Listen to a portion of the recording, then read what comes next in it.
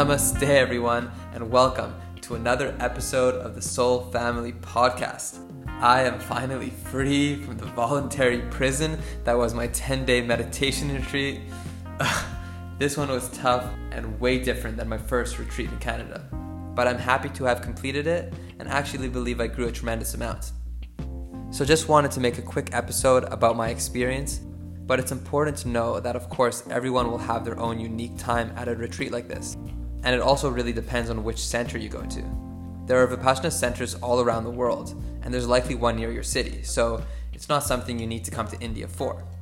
Anyways, hope everyone is doing great and staying centered. Hakuna Matata, one tribe, one love, one family. So, it's a 10-day silent meditation retreat where you're not supposed to read, write, talk, make eye contact, or any type of communication. This is in order to have the most serious practice as possible. However, at this retreat in India, the people didn't follow the rules as closely as they did in Canada. In general in India, everywhere I go, people are always looking at me, taking pictures, and trying to start a conversation.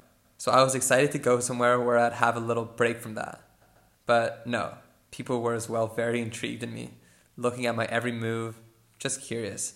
And there was this one guy who kept trying to talk to me, and it's like, yo, I don't speak Hindi, nor do I want to talk at this silent retreat. I was actually the only English-speaking male there, so even if I wanted to, there was no one to speak with, which was kind of concerning since if I ever had an issue, I couldn't even properly communicate it to the managers. And there's actually one thing I wish I could have asked more of, which... Okay, so on like day 4, the manager comes up to me as I walk to my bungalow at nighttime. And he's just like, snake, snake. I'm like, huh? He's like, snake. So I'm obviously concerned, but really tired. So quickly and cautiously walk back to my room. By the way, it's like a 3-minute outdoor nature walk from the meditation hall to my room. Then again the next day, he says, snake, careful. And in my head, I'm like, dude, what are you talking about? Like, how worried should I be here? I'm trying to stay calm at this retreat, but keep getting warned about this snake. There were actually so many animals around the area, like geckos, beetles, birds, and frogs, and believe it or not, the snakes weren't the biggest concern.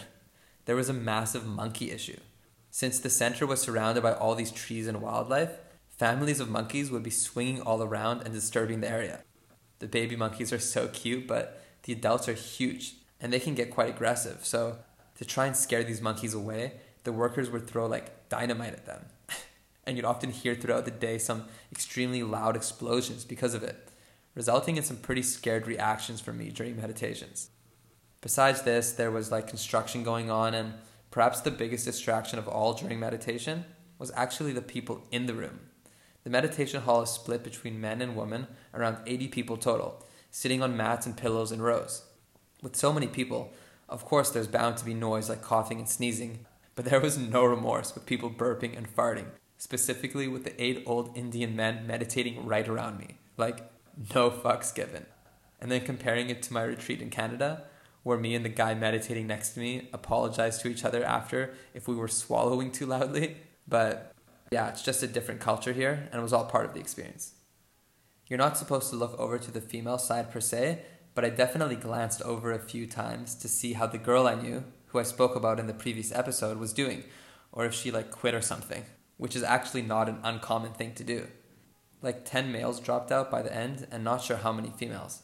But meditating for that long for so many days surely makes you want to run away.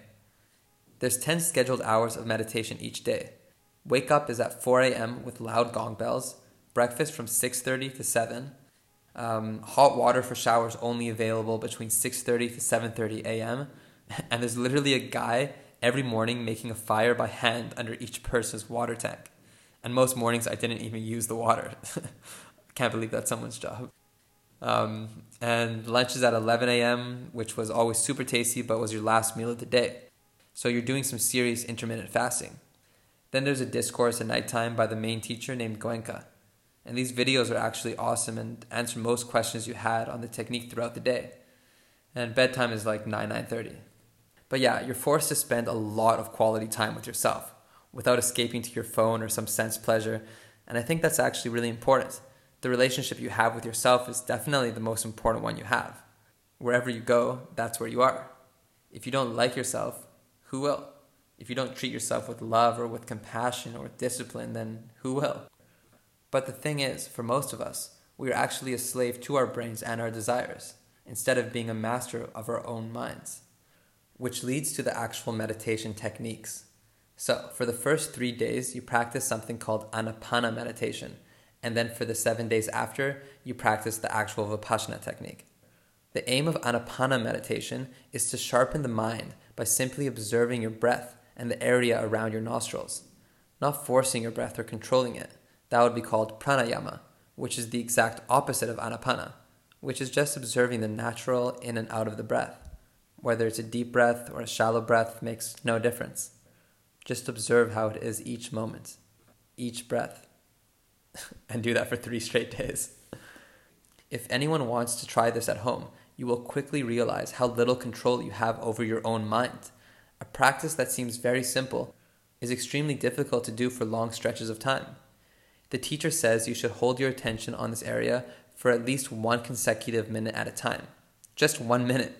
Seriously, try at home to focus on your breath and nothing but your breath for 1 minute. When you realize how little control you have over your thoughts, the more one will likely want to learn how to regain control and sharpen it. And one way to do so is through raising your awareness on a small part of the body, so the nose and respiration is perfect. Some people spend a lifetime just practicing Anapana meditation, and you really do need to have more mastery over your mind before embarking on Vipassana. But in this retreat, you're given 3 days of it to try and work seriously.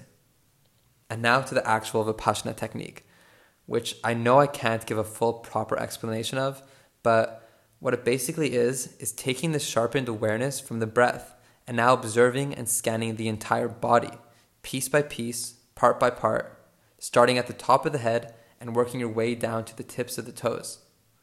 You want to examine each part of your body objectively and just observe whatever body sensation is in that particular area. If it's pain, then it's pain. If it's heat, then it's heat, and just be objective without craving a certain sensation or avoiding another one. But the actual goal is to get your mind to become so aware to the level where you can observe the most subtle sensations on your body. At the smallest molecular level, there are tiny wavelet vibrations constantly coming and going at an unbelievably rapid pace. It's a sensation happening all over the body at all times, but our minds aren't yet sharp enough to acknowledge it.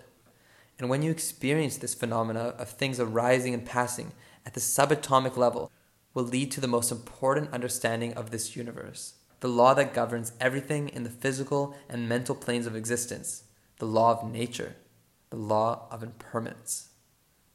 Just like when you take a step in a river, then take a second step in it, you are actually in a completely different river. All the water molecules that you took your first step in are fully gone. The same is with your body. It's constantly changing. So what this Vipassana technique is supposed to make you understand on an experiential level is this law of constant change, the law of impermanence. It's one thing to understand it on an intellectual level. Like when I say everything passes, of course you understand it on the surface. But to become a fully liberated person, you must understand this law on the experiential level, which they say can only be done by examining your own body sensations. Observing the very tiny wavelets that keep appearing and disappearing in fractions of milliseconds. And once you understand the law of impermanence on the experiential level, then you're no longer attached to things or crave things or fear things because you know on the deepest level that everything is impermanent, and thus able to stay more equanimous in your day-to-day life. One of the best ways to measure your spiritual growth, no matter what technique you're using, is how equanimous or level-minded you are throughout the day. How much do you react to things, both positively or negatively? How serious do you take things? How serious do you take yourself? Because once you start to meditate and understand the truth of the universe and have a real experiential understanding of this law of impermanence, then there's no more need to worry, to stress, to desire, or to attach, because now you understand this universal joke, and then you can just laugh with it. So next time something bad is happening to you, take a step back and try to observe it for what it is. This too shall pass. 100% guaranteed every time this will pass. Of course, knowing this helps tremendously during bad times, but is also important to remember in the good times. Knowing the impermanence of the moment can make you enjoy it that much fuller and deeper. So even when I'm in a very painful meditation, surrounded by people farting and dynamite explosions to scare off monkeys, I just remind myself that this too shall pass. There's no point to be anxious or fearful when things are always changing. I believe self-reflection and journaling are other great tools to remind yourself and experience this impermanent state that is our lives. Time just keeps going on. Days turn into months, which turn into years, which turn into death. It's all the beautiful law of nature, so let's enjoy each precious moment, not get so attached to things, and try to love each other to the fullest. So that was quite the ramble, and definitely did not cover everything, but I think we'll leave it there.